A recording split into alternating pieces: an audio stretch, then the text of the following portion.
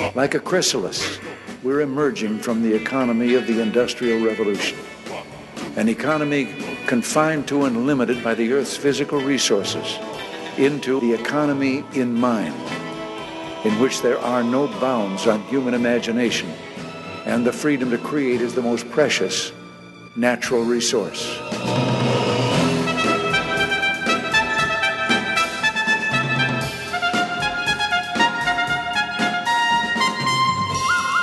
Welcome to the Soul of Enterprise, Business and the Knowledge Economy, sponsored by Sage, transforming the way people think and work so their organizations can thrive.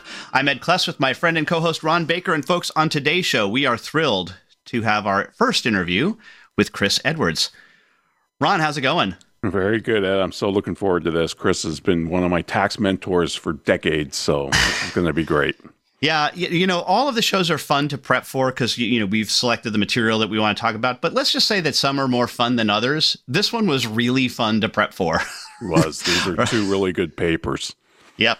So let me do the required bio intro, and we'll get him on here. Chris Edwards is the Director of Tax Policy Studies at CATO and the editor of downsizinggovernment.org. He is a top expert on federal and state tax and budget issues. Before joining CATO, Chris was the senior economist on the Congressional Joint Economic Committee, a manager with PricewaterhouseCoopers, and an economist with the Tax Foundation. He is the author of Downsizing the Federal Government and co-author of Global Tax Revolution. Welcome to the Soul of Enterprise, Chris Edwards. Hey, thanks a lot for having me, Ed and Ron. This will be fun, as you said. Absolutely. Yeah. Well, we're looking forward to you, and we're going to let our listeners know that we have not only booked you for today, but we've booked you for tax day. And we'll talk taxes then, but we don't want to talk about taxes today. We're going to talk about two papers, although they do occasionally deal with some taxation. Two papers that you have recently written, one from September 29th, How Wealth Fuels Growth, and the other one is on entrepreneurs and state regulations and local regulations back in May of 2021. But I want to start with How Wealth Fuels Growth with you, Chris. And a quote from your article, you're talking about the Washington Post saying, there is an ever higher concentration of national wealth at the top. Paul Krugman wrote that we are living in an era of extraordinary wealth concentrated in the hands of a few people. Correct me if I'm wrong, Chris, but haven't we been hearing this for decades, if not centuries? Well, I wanted to do a corrective with this study at CATO, talking about some of the great things that wealthy people do with their money, and that they uniquely do with their money. If you look at the wealthiest Americans, the top 1% or the top 0.1% or whatever, only a tiny fraction of their money they use for personal consumption assets like their homes. The vast majority of the wealth of people like Jeff Bezos are in business assets that provide jobs for people. So Jeff Bezos, he's worth around $100 billion or something like that these days. But his company, Amazon, that he started in his garage, now employs over 1 million people. So wealth is mainly business assets, and business assets hire people. The left seems to view sort of capital and labor as opponents and enemies, sort of like the old Marxist idea. But the truth is they're complements. If we want to provide job opportunities for Americans, and we want to have a productive high income economy, we need lots of capital, lots of investment. And wealthy people, that's where their money, that is what wealth is. It is business assets ultimately, and they hire individuals.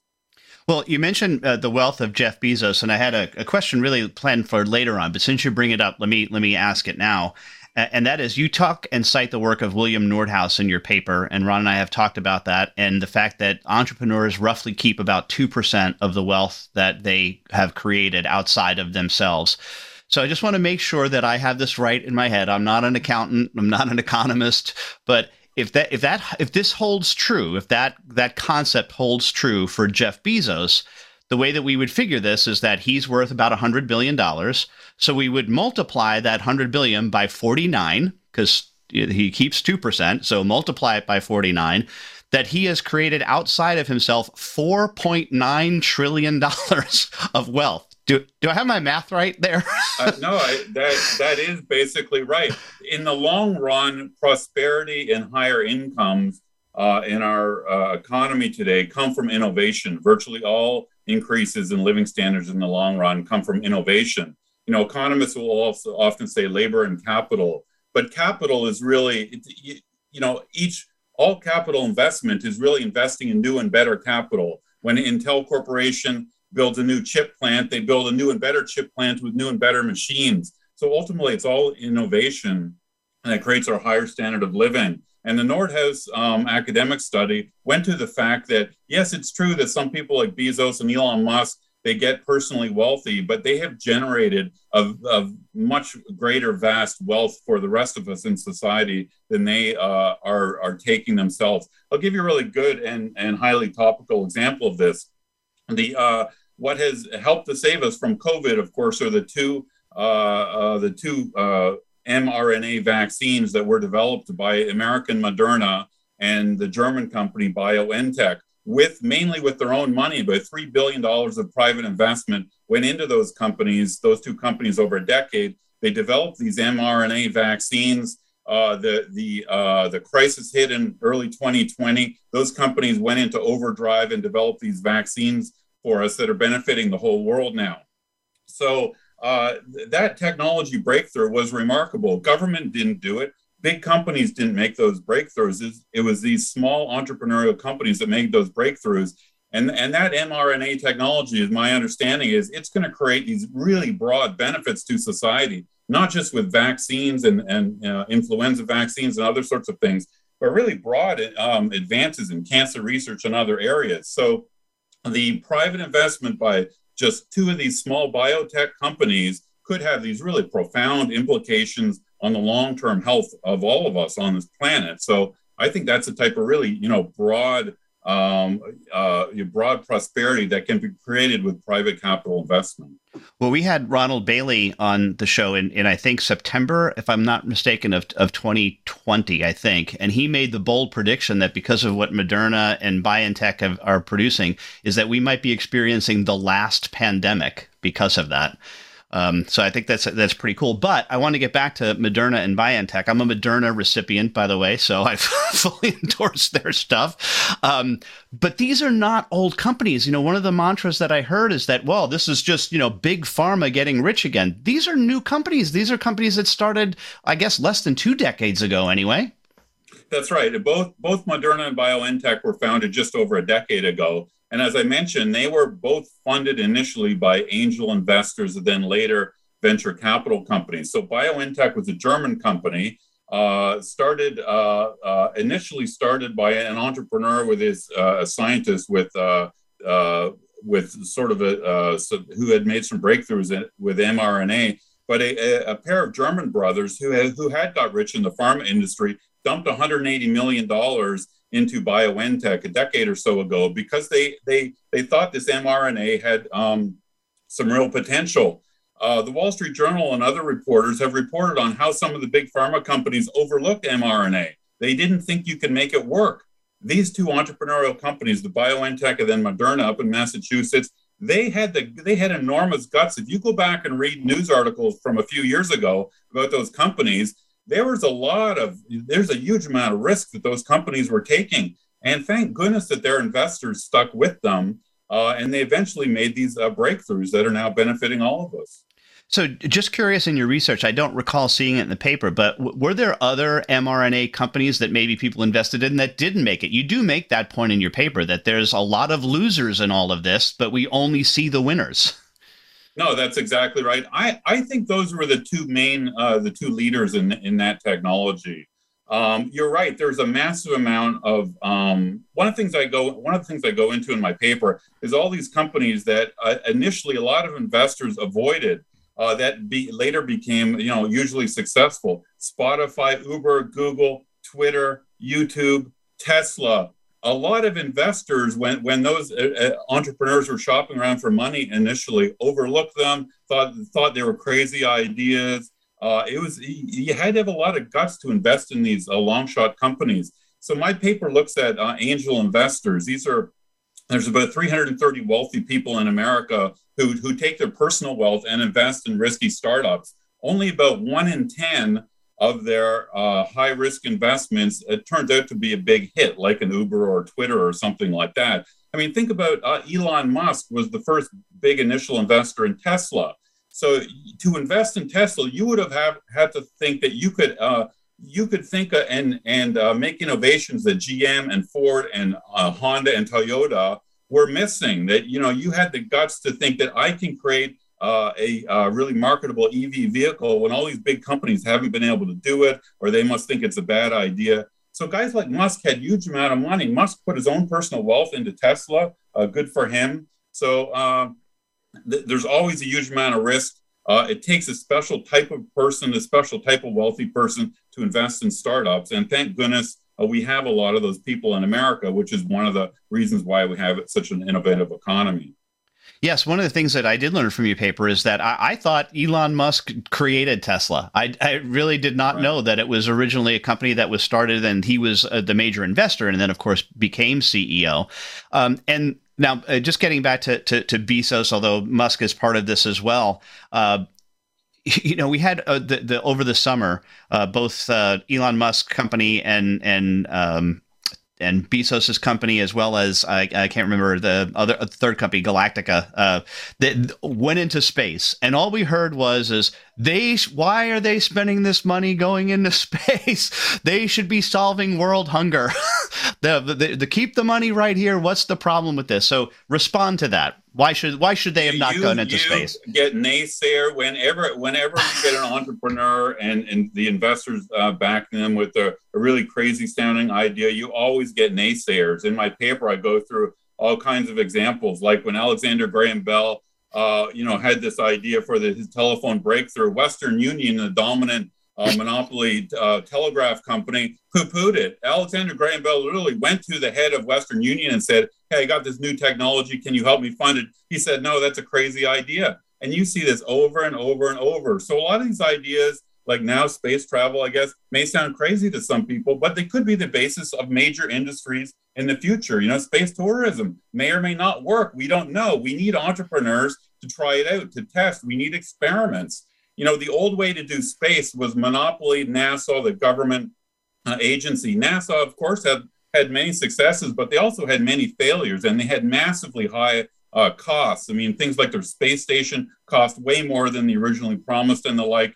The advantage of having all these entrepreneurs go in is that they always look for ways to cut costs. And you see this in industry after industry, that, when you have a diversity of entrepreneurs, the entrepreneurs with the best ideas, the ones who can produce the product at the lowest cost, end up winning, and they drive the economy forward. Well, time is flying by. We're against our first break. Want to remind you that you can get a hold of Ron or me by sending an email to asktsoe@verisage.com. The website is The Soul of Enterprise, where you can see show notes as well as previews to upcoming shows. We are, of course, sponsored by File. File is an expense reporting system that really takes the work out of doing expense reports and just sucks them all in from things like your email. Check them out at filehq.com. But right now, a word from our sponsors.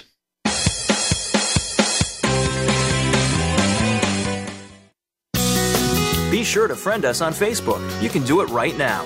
Visit facebook.com/Voice America or search for us at keyword Voice America. Ron, let's take a minute and talk about our new sponsor, File, F-Y-L-E. We saw a demo of this thing, and it's really awesome. It really is. It allows complete flexibility. You can use any program to submit your expenses. I found that completely liberating. Yeah, and of course it integrates with all of the accounting software out there. And they really nailed their pricing. They use a flat pricing system, so you don't pay for all your employees, only the ones that actually file their expense reports. Yep, so check them out at filehq.com. That's FYLEHQ.com. Sage provides accountants with compliance, reporting, and analytic solutions to do more for their clients. These solutions include education programs such as the Sage Accountants Network Client Advisory Service Program. This program delivers the tools to create, package, price, market, and deliver additional services to clients, increasing your profitability and delivering more value to your clients. Let Sage help you grow your business by visiting sageaccountantsnetwork.com. Have you ever read a book that changed your life? I sure have. Have you ever listened to an advertisement for a book so many times that you question the existence of God? Me too.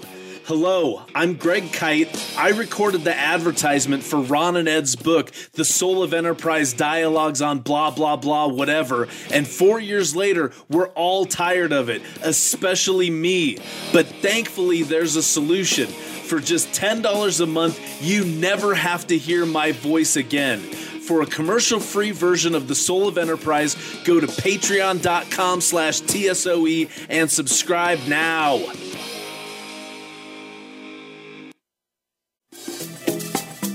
Have you listened to so many of my ads that it's corroded your soul? I absolutely have. What if I told you that you could listen to my voice for an entire podcast? I'd say that approximately half of the podcast is actually my voice. Hello, I'm Greg Kite. And I'm Caleb Newquist. We're launching a new podcast called Oh My Fraud. Ron and Ed explore the soul of enterprise. Caleb and I explore fraud, which is more like the herpes of enterprise. Go to wherever you get your podcasts and download Oh My Fraud.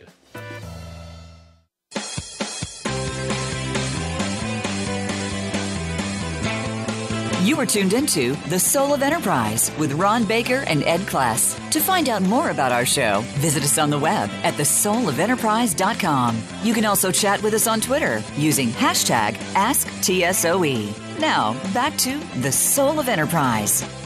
Well, welcome back, everybody. We're here with Chris Edwards from the CATO Institute. And Chris, your other paper from May 5th, 2021 is Entrepreneurs and Regulations, Removing State and Local Barriers to New Business. This was also a great read. I mean, I thoroughly enjoyed both of these papers. This one's kind of a little bit wonkier, I think, but I really enjoyed it.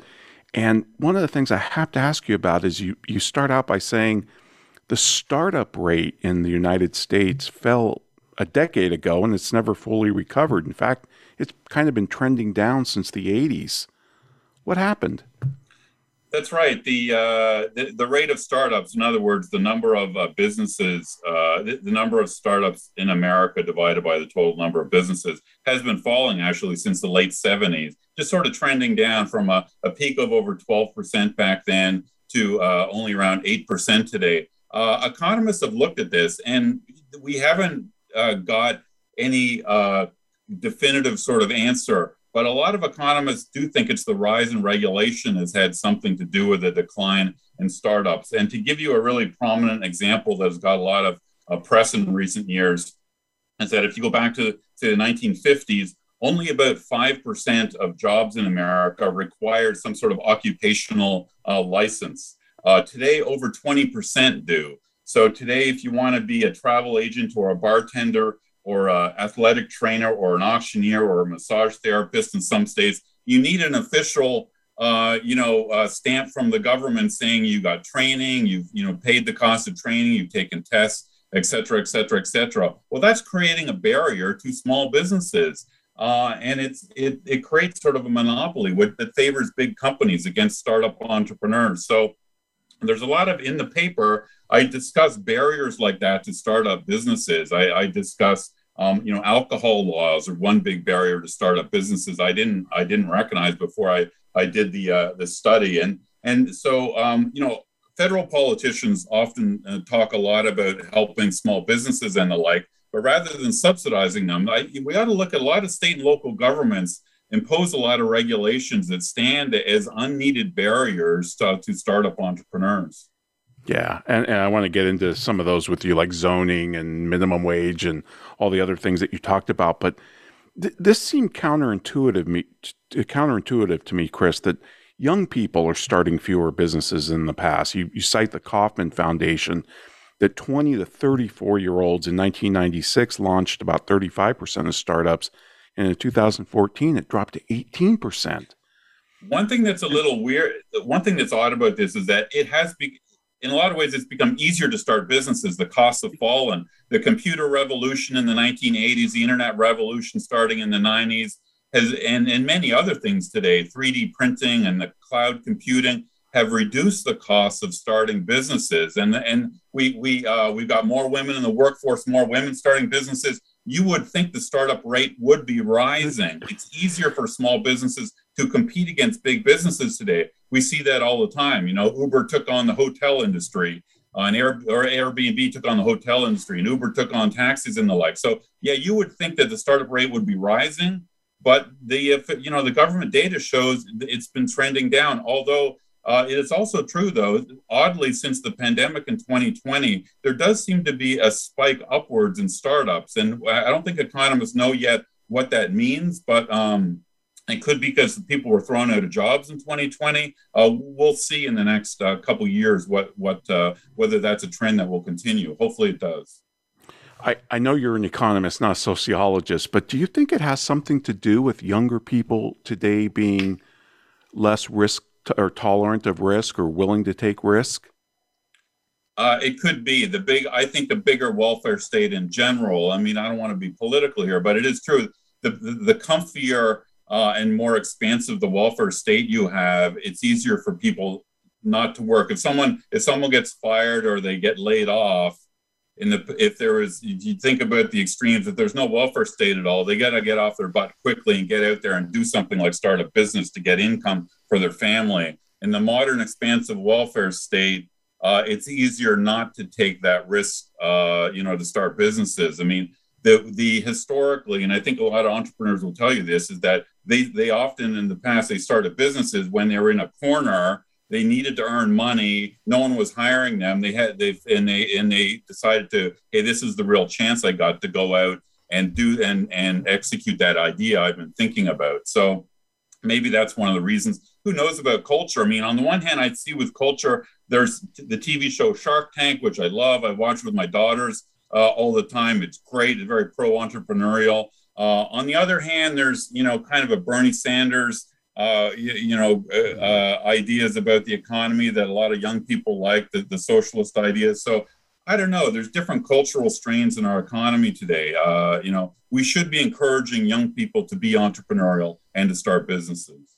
Right. It just seems like with people like out there like Peter Thiel with his fellowships and Y Combinator and some of these other platforms that are out there designed to help entrepreneurs, you would think it would be increasing, and it's not. It's just very counterintuitive.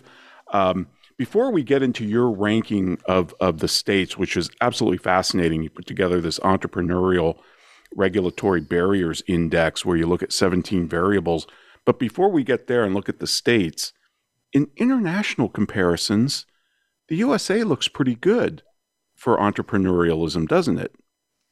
That's right. I mean, America's of course always had a very strong entrepreneurial tradition. I think that continues. Thank goodness. I think that the fact that a lot of people like Elon Musk have made these remarkable breakthroughs that have astounded economy watchers and taken big companies by surprise. I think that's a great thing. It should be inspiring to young people. I hope that continues. There are international surveys of entrepreneurship. I don't know how accurate they are, but the data does show that United States does well on the level of entrepreneurship. Where I think we're lacking is United States is a pretty heavy regulated country. There are other countries that do better on regulations. Some do better on tax policy. I know we're going to be talking about taxes on this show in April, but I think capital gains tax policy is an area where United States can do a lot better. So I think Americans are doing great with entrepreneurship. I think the government puts some barriers in the way of entrepreneurs that we don't need, and we ought to be reforming. Right. You cite the Global Entrepreneurship Index that has USA at number 1, but then when you look at the World Bank Ease of Doing Business, we're number 6 for doing business, but number 55 for launching a business. And I must say, and we're going to be getting into it, but I mean, it's hard to judge United States overall as one entity because it's so massive, and different states and even different cities, of course, have very different regulatory burdens on businesses. There is a big difference between places like Florida and New York City, if you want to start a small business. So you have to take that into account as well. I was also surprised, Chris, that you said U.S. regulations on business are at least as heavy as Europeans, and they've gotten better, and we haven't. That's right. I think some Americans, in particular, I think on the sort of the conservative right, will think of Europe as just sort of some welfare state basket case when it comes to the economy. But actually, there's a lot of areas where the Europeans are a lot more, they've opened up their economies a lot more than us. One very good example is we have a monopoly postal system in this country. A lot of countries in Europe, Germany, Britain, they've privatized their postal companies and they've opened it up for competition. If you want to deliver letter mail in Britain, you can. In Germany, you can. And there's a lot of actually interesting areas where the Europeans have, they do have generally larger governments, but in some areas they have opened their economy more up to entrepreneurship. So you're in your entrepreneur regulatory barriers index, you have these 17 variables, and then you come up with rankings for the lowest barrier states and the highest barriers. Can you talk a little bit about that? It's hard to get an overall view of, which states are the best or worst. With taxation, of course, you can compare the states easily. You can just look at the total dollar burden and the like. With regulations, I chose 17 areas where I could kind of get data. So, for example, I talk a lot about home-based businesses in my study. A lot of local governments put really tight zoning regulations on that make it difficult, say, to start, say, a food business, like making baked products or something in your home. So in that particular case, there is someone out there who actually tracks which states are better and worse for starting home-based food businesses. So I was able to use existing indexes and studies to come up with an overall ranking of the 50 states, which may be imperfect, but that's what my study tried to do. And the lowest barrier states are what? Georgia, South Dakota, North Dakota, Colorado, New Hampshire, Kansas, Indiana, Wyoming, Utah, and Ohio. So generally, it seems that the generally smaller government states, generally in the Southeast and the South and West, are doing better with regulatory barriers than some of the Northeast states. And others, they have lower barriers to entrepreneurship than the Northeast states. But there are exceptions. And one I go into detail in my study about marijuana that's now been legalized for recreational use in 18 states. I don't know how all your listeners feel about that, but I'm in favor of that. I think every state ought to legalize recreational marijuana. But it's often been, there's a lot of northeastern states that have legalized now, and there's a lot of the southeastern states, or more conservative states, that haven't. So I think you have to kind of go regulation by regulation to see which states are best for startups. And let's say if you're a marijuana entrepreneur, obviously you're going to want to move and set up operations and invest in the businesses that have the most liberal rules for that industry you're in, whether it's marijuana or some other industries. Well, one of the things I loved that you pointed out, especially when you talk about home-based businesses, is this is where craft brewing started after they repealed the law, in 78 or something. And today it's a $22 billion industry. That's exact. Craft brewing is a fascinating and often overlooked industry and story in the history of deregulation. Interesting. Jimmy Carter, president late 70s, of course, he was actually a real star for deregulation. He was the one who deregulated trucking and railroads and some other industries. He also deregulated craft brewing. Before 1978, it was illegal for you to brew beer in your home. It was illegal. So he repealed the federal law, but then it was still illegal in every state for you to start a craft beer restaurant. Why? Because every state had a monopoly distributor. You could brew beer, but then you had to sell the beer to a monopoly middleman distributor. So states started repealing those laws, and that's when we've got this explosion in craft brewing, which everyone would agree now has been a massive success. Back in 1980, there was 100 breweries in America. Today, there's over 8,000 breweries in America. That is a deregulation story, and I think people need to be reminded of that. It didn't just happen. There was proactive, good government reforms that took place here that allowed all these entrepreneurs to go into that industry. And then we don't have much time, Chris, before our break, but I just love this. When I read this point that you made about this, you said, this is a better way for states to promote economic growth and innovation rather than giving subsidies to companies like Amazon to move their headquarters there. This doesn't cost anything. That's exactly right. I remember a few years ago when Amazon was looking for their sort of second headquarters location. They ultimately decided on Northern Virginia, near where I live, for one of their headquarters. And the Commonwealth of Virginia and our local government here dumped all this money into getting to locate there. But that means taxes are probably going to have to be higher on other small businesses. And, other small businesses are the ones that do all the great experimentation and are constantly generating new jobs in the economy. There's 30 million small businesses in America. There's constant churn. Every community in America needs small businesses. And so all this focus on subsidizing the big boys to locate, it's unfair to small businesses, and it's completely unnecessary and a waste of our tax money. Absolutely true. Well, Chris, unfortunately, we're up against our next break. And folks, I'd like to remind you, if you want to contact Ed or me, send us an email to asktsoe@verasage.com. Check out our Patreon channel, which is patreon.com/TSOE. You can become a subscriber. That channel is now sponsored by 90 Minds, More Minds Meld at 90 Minds. Check them out at 90minds.com. And at a certain tier in our Patreon membership, you can get a shout out like Blake Oliver did. He's got a new podcast, earmarkcpe.com. Check it out. You can earn CPE for listening to podcasts. And now we want to hear from our sponsors.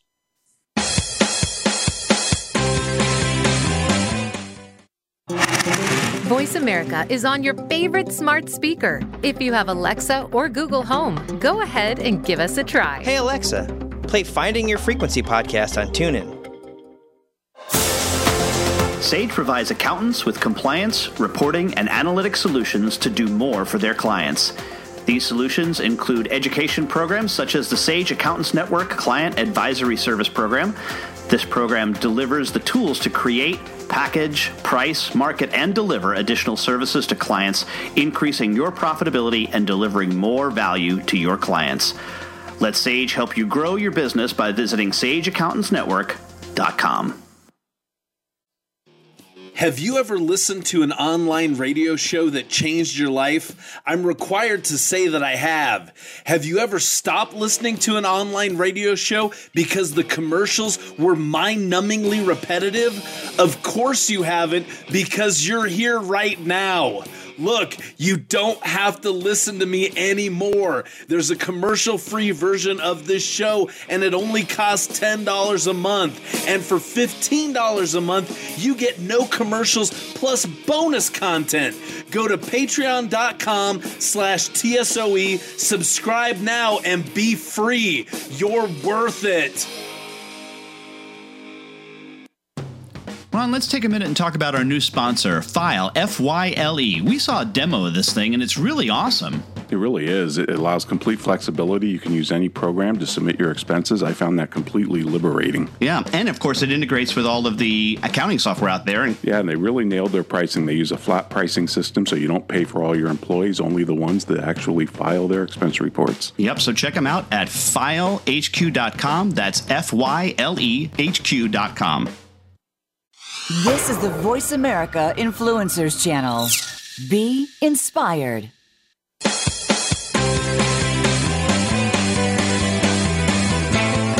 You are tuned into The Soul of Enterprise with Ron Baker and Ed Kless. To find out more about our show, visit us on the web at thesoulofenterprise.com. You can also chat with us on Twitter using hashtag AskTSOE. Now, back to The Soul of Enterprise.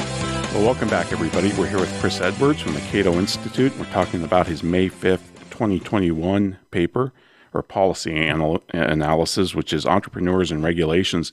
And Chris, some of the things you examine are minimum wage, occupational licensing, restaurant alcohol licensing, marijuana. And another one is the Certificate of Needs laws. And these, to me, this is the most egregious thing. And you say in here that the FTC has got a bipartisan consensus that these things need to go. Why haven't they been repealed? The Certificate of Need laws, anyone who reads them about it with a fair mind will come away thinking, what the heck is our government doing? They're really the most idiotic laws. There's 34 states that have Certificate of Need laws. They mainly are in the healthcare field. What they do is anyone who wants to start, say, I don't know, an ambulance service, a nursing home, any kind of healthcare industry in these 34 states, they have to go to a government board. The boards are often dominated by existing providers in that industry and who have to sign off and allow the entrepreneur to enter the industry. It makes absolutely no sense. It's like we were talking about craft brewing. It's like a new craft brewer would have to go to, Anheuser-Busch and Molson Coors to ask whether they're allowed to start a new brewery to compete against them. But that's the case in 34 states that have these certificate of need laws. Again, they're mainly in healthcare, but they've also been in trucking and some other industries. They're really dumb. And there's actually, as you mentioned, Ron, there's some federal economists at federal agencies like the Federal Trade Commission have looked at this and they think it's stupid. But it's the lobbying power of some of these monopoly businesses in these states that keep these laws in place, unfortunately. That's pretty bad when the FTC is the voice of reason. By the way, I did not know that the origin of the con laws were from the 19th century in the railroad industry. I found that fascinating. Right. Well, the idea goes to the supporters of these laws originally thought that they had sort of a central planning mindset that, well, if we're going to have an efficient healthcare industry, we need to sort of manage how many companies are in it and what services they're providing and the like. But that's, of course, not how the real market economy works. As we've sort of discussed, the future is unknowable. So we need many entrepreneurs starting many businesses. We need a diversity of companies in industries challenging existing companies. We need that in every industry. And, one of the problems when you have government-dominated industries, like the Postal Service we discussed, is a good example. It's illegal for an entrepreneur to start a letter mail company. The government has a legal monopoly. Well, there are probably many innovations that would have taken place in the letter mail industry if it wasn't for that government monopoly. But we don't know because we haven't allowed entrepreneurs to go in and test. So, we should have wide open doors in every industry. We want to bring entrepreneurs in. I'll give you another example of that is every urban transit system in America is now run by governments. But that never used to be the case. Before the 1960s, most urban transit systems, in other words, rail, trolley systems, and bus systems, they were privately owned and operated, and there was a lot of innovation. Government's now taken them over, so we don't have any innovation in that industry anymore. So we need to open these industries up, it seems to me, and let entrepreneurs bring their skills. You mentioned the occupational licensing, and we did a whole show on that. It was episode 225, Greg. But and how it's climbed from 5% of jobs in the 50s to 22%. And Chris, I've even seen higher based on some of the books I've read on this topic. I even went back and read Milton Friedman's PhD thesis, which was originally about this topic. And interesting. You mentioned some reforms in Florida about how they finally removed interior designers. Has to be the stupidest occupational licensing. And I didn't know that boxing announcers were licensed. Are you hopeful that you will see more states get rid of these, or is this just pandering to the special interests of the occupations? I actually think we're seeing some movement there because even there's both liberal and conservative libertarian policymakers who are interested in reforming those laws. The Obama administration actually issued a very good study a number of years ago on reforming the occupational licensing. And you have states like in Arizona, the governor led a reform where they basically say, hey, if you got a license for something like a travel agent in another state, you can do travel agency in Arizona. So there's that sort of reform is easy to do, it seems to me, and it gets over this concern. I think a false concern that people have is we need government to control these professions for safety reasons. Well, if other states have licensed certain individuals, then we should assume that they're fully licensed, just like different states accept the driver's licenses from other states. We should accept occupational licenses from other states. That's an easy reform for states to make, I think. Right. And then, you also mentioned New York City, and you were talking about how it's different, obviously, than Florida. But a small business in New York City is subject to 6,000 regulations, 15 different agencies that issue 250 different types of permits. Takes 6 months or longer. And this blew my mind. They hire expediters Yes. to move their applications. Not just New York, in many big cities, in Miami actually, and San Francisco, the bureaucracy that approves building permitting and zoning changes and this sort of stuff, the bureaucracies are so Byzantine, they're so complex that individual businesses generally need to hire expediters. These are professional firms that go in, will stand in line for you, that personally know some of the bureaucrats, they can move things along. And that's actually, as I discussed in my paper, the complexity has led to a lot of corruption in cities like New York, where these expediter firms get really cozy with the government bureaucrats who can give the approvals, and it provides a real opening for bribery. And there's been scandals in many cities on that. And that's actually a theme that I go into for the more complex these local regulations are, the more you open it up for corruption. To give you another example, I go into the fact that there are 18 states that put limits or caps on the number of restaurant alcohol licenses they will allow. New Jersey is one of the tightest. Massachusetts is very tight. So what this means is that if you want an alcohol license, it creates this incentive for you to bribe the government official to get your license, or you have to buy one in the secondary market, and they often cost hundreds of thousands of dollars. So if you want to open a restaurant with serving alcohol in New Jersey, you must pay hundreds of thousands of dollars to buy an existing alcohol license. It's completely crazy. And that's where it's hard to get reform, because the restaurants that already have these licenses that paid for them, of course, they don't want newcomers coming in. So as soon as you get a license, you immediately become sort of a lobbyist against reform. So we used to see that in the taxi cab industry before Uber came along. New York limited the number of taxi cab licenses. The cost of the license, or medallion as they called it, cost hundreds of thousands of dollars to get one. And we should not put these artificial caps on entrepreneurship in these industries, like in taxi cabs or alcohol. And we're starting to see that in the marijuana industry now. It's a big mistake. It leads to corruption, and it creates a barrier to entrepreneurship.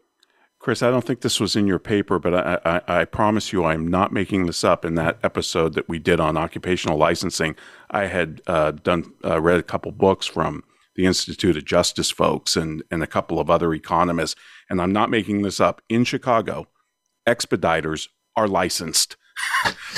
So it's the ultimate corruption feeding on. I couldn't believe that when I read that. Yeah. One last question, I think, because I've only got about a minute or so with you. The Economist has been writing for the last 2 years incessantly about economic concentration, amongst big business or various industries that they look at. They have all these silly indexes. Isn't that being fed by what you're talking about in this paper? The more we inhibit the upstarts, the more we subsidize the big boys. That's right. The more all these regulations that prevent new entrepreneurs from entering industries just help the big boys. So, for example, I discussed the Postal Service. It's a big, over-bloated corporation that needs to downsizing and to get leaner. Well, we can do that if we let FedEx in to deliver letter mail. Historically, we've seen, for example, AT&T became a huge bloated monopoly in the 50s, 60s, and 70s. An MCI corporation funded by private investors in the 70s came in and started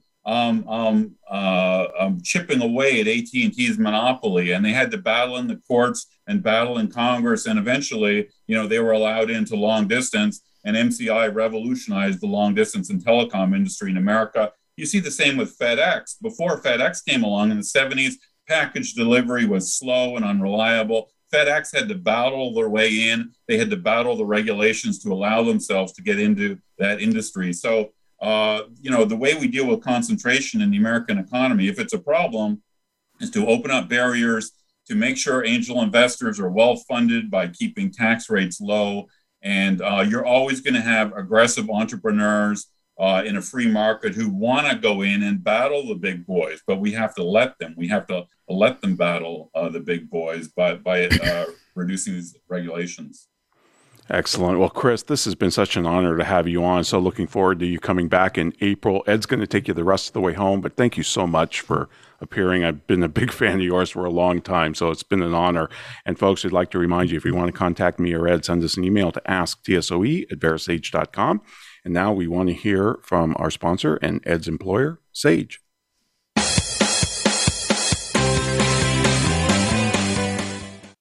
Follow us on Twitter @VoiceAmericaTRN. Get the lowdown on guests, new shows, and your favorites. That's VoiceAmericaTRN. Sage provides accountants with compliance, reporting, and analytic solutions to do more for their clients. These solutions include education programs such as the Sage Accountants Network Client Advisory Service Program. This program delivers the tools to create, package, price, market, and deliver additional services to clients, increasing your profitability and delivering more value to your clients. Let Sage help you grow your business by visiting sageaccountantsnetwork.com.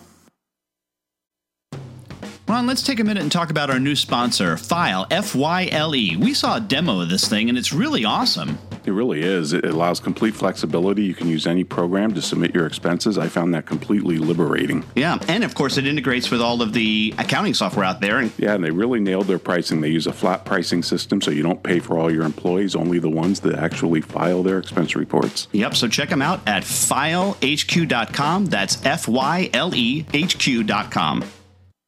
Have you ever been so annoyed by a commercial for a $5 ebook that you were willing to pay $10 to never hear it again? I sure have. Hello, I'm Greg Kite. Over the last several years, you've come to hate me, and I hate me too. By now, you know that for $5, you can get a copy of Ron and Ed's book. What you might not know is for twice that much every month for forever, you can stop hearing me plug Ron and Ed's book, which totally makes sense, like the Diamond Water Paradox. Go to patreon.com/TSOE and subscribe today. Please, for the love of God, make it stop! Have you listened to so many of my ads that it's corroded your soul? I absolutely have. What if I told you that you could listen to my voice for an entire podcast? I'd say that approximately half of the podcast is actually my voice. Hello, I'm Greg Kite. And I'm Caleb Newquist. We're launching a new podcast called Oh My Fraud. Ron and Ed explore the soul of enterprise. Caleb and I explore fraud, which is more like the herpes of enterprise. Go to wherever you get your podcasts and download Oh My Fraud.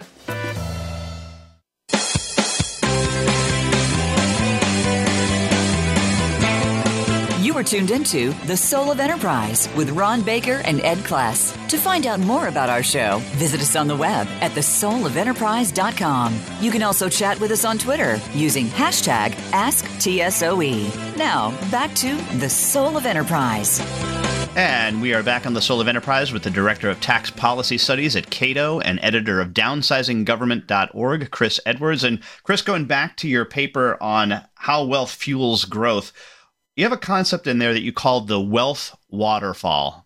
I don't know, but it sounds like the rich just keep getting richer to me, Chris. So if you look at Silicon Valley, of course, has been the center of the American high-tech industry for a number of decades now. And a lot of people have asked why. And there is a bunch of different reasons. I mean, the weather's great out there. A lot of young, smart people who wanted to move there. They've benefited a lot from Asian immigration. A lot of the Asian immigrants have started a lot of startup companies. But one thing that has happened also is that there's been this massive explosion in wealth that has been reinvested locally. So if you look at, say, the semiconductor industry, it started way back in the 50s and 60s with companies like Shockley Semiconductor. That created wealth. Some of those people left and started their own company, including Fairchild Semiconductor. People left Fairchild Semiconductor and they started companies like Intel, Semiconductor, and on and on. So when companies have big breakthroughs, they get wealthy. A lot of the engineers and scientists may leave, start their own company. And there's a lot of local investors, angel investors, and venture capitalists who are around who often want to invest locally. So this wealth, the waterfall, the wealth keeps being recycled in places like Silicon Valley. And if we don't put taxes too high, that wealth will keep recycling. Wealthy people, wealthy entrepreneurs, want to invest in new entrepreneurs. They want to sort of give back. to the community by finding young entrepreneurs to invest in. And you see that in places like Silicon Valley. I mean, Apple Computer is another good example. Steve Jobs and Steve Wozniak had this great idea, but it's this guy called Mike Markula, who had previously been in the high-tech industry, that provided the crucial key investment of about $100,000 early on that allowed Jobs and Wozniak to bring their Apple II to market. So we need wealthy people to invest in startups. And then some startups will succeed. People will get wealthy. They'll reinvest the money in new startups. And so it's sort of like a perpetual motion machine that the American economy has generated. So let's keep that going. Yeah, when I was reading through this section of the paper, it kind of reminded me of sometimes you see on football the coaching trees. You know, it's like this coach and he had all of his assistants, and then these assistants begat these assistants, and all the way down. would be interesting to kind of graph that out. You know, network diagram that out just to see where some of these things are related, but. That which obviously sets on this notion of then angel investors. And one of the things that you cite, and quoting from the paper, the largest factor in producing rising living standards over the long term is technological progress and innovation, not simply the accumulation of capital. And you said this earlier in the interview, but the question I have for you is this what many folks on the left and the right don't get? I mean, I think this is the thing that they just cannot get through their heads, that this is how it works. No, that's exactly right. And we've seen, for example, there's been a bill that has bipartisan support in recent years in Congress. They want to give big subsidies to the semiconductor industry. Well, the semiconductor industry came from private capital and these aggressive entrepreneurs competing against each other. And you look at every successful industry, it's not based on sort of government subsidies. It's based on people with new ideas, with wealthy people willing to risk their private capital and invest in them. So, I think we don't know what the big and most successful industries are going to be in the future. I mean, a lot of today's companies like Facebook may not be around tomorrow. We don't know what the next big industry is going to be. We need a lot of experiments, a lot of wealthy people funding a lot of experiments and startups to find out and to test the waters, and we'll see what's next. That American model of decentralized innovation will succeed in the long run.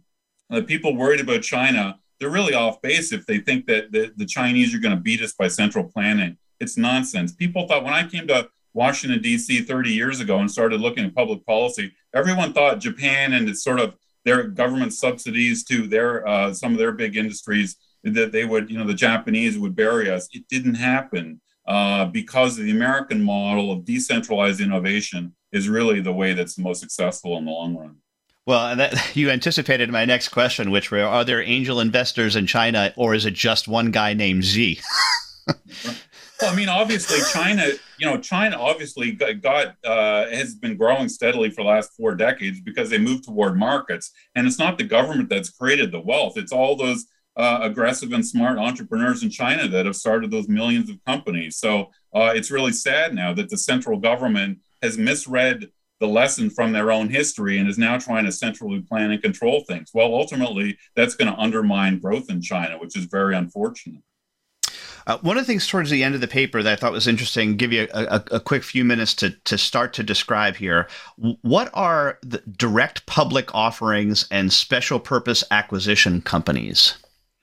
So I'm not an expert on financial markets, but in my paper on angel investment, I go into some extent on some of the changes we've seen in recent decades. There are only half of the number of publicly traded companies in America today that there was just a few decades ago in the 90s. It's because federal laws like Sarbanes-Oxley a couple decades ago and others have imposed more and more regulatory burdens on publicly traded companies. So startup companies, you see this in the high-tech industry, stay private longer before they go public.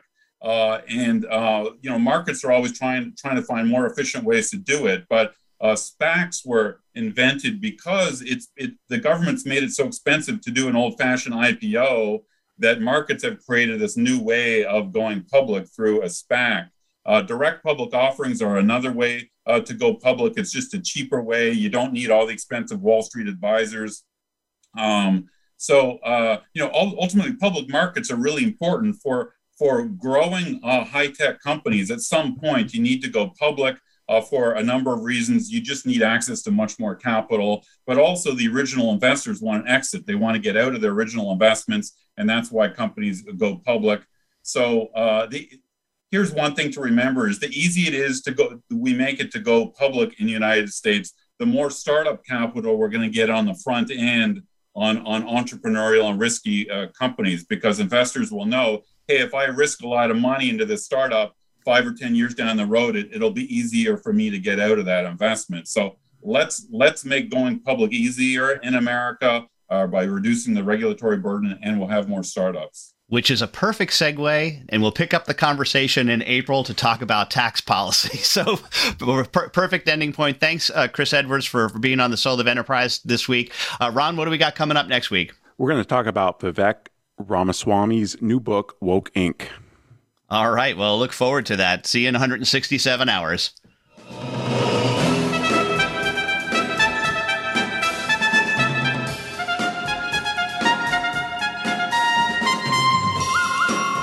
This has been the Soul of Enterprise, Business in the Knowledge Economy.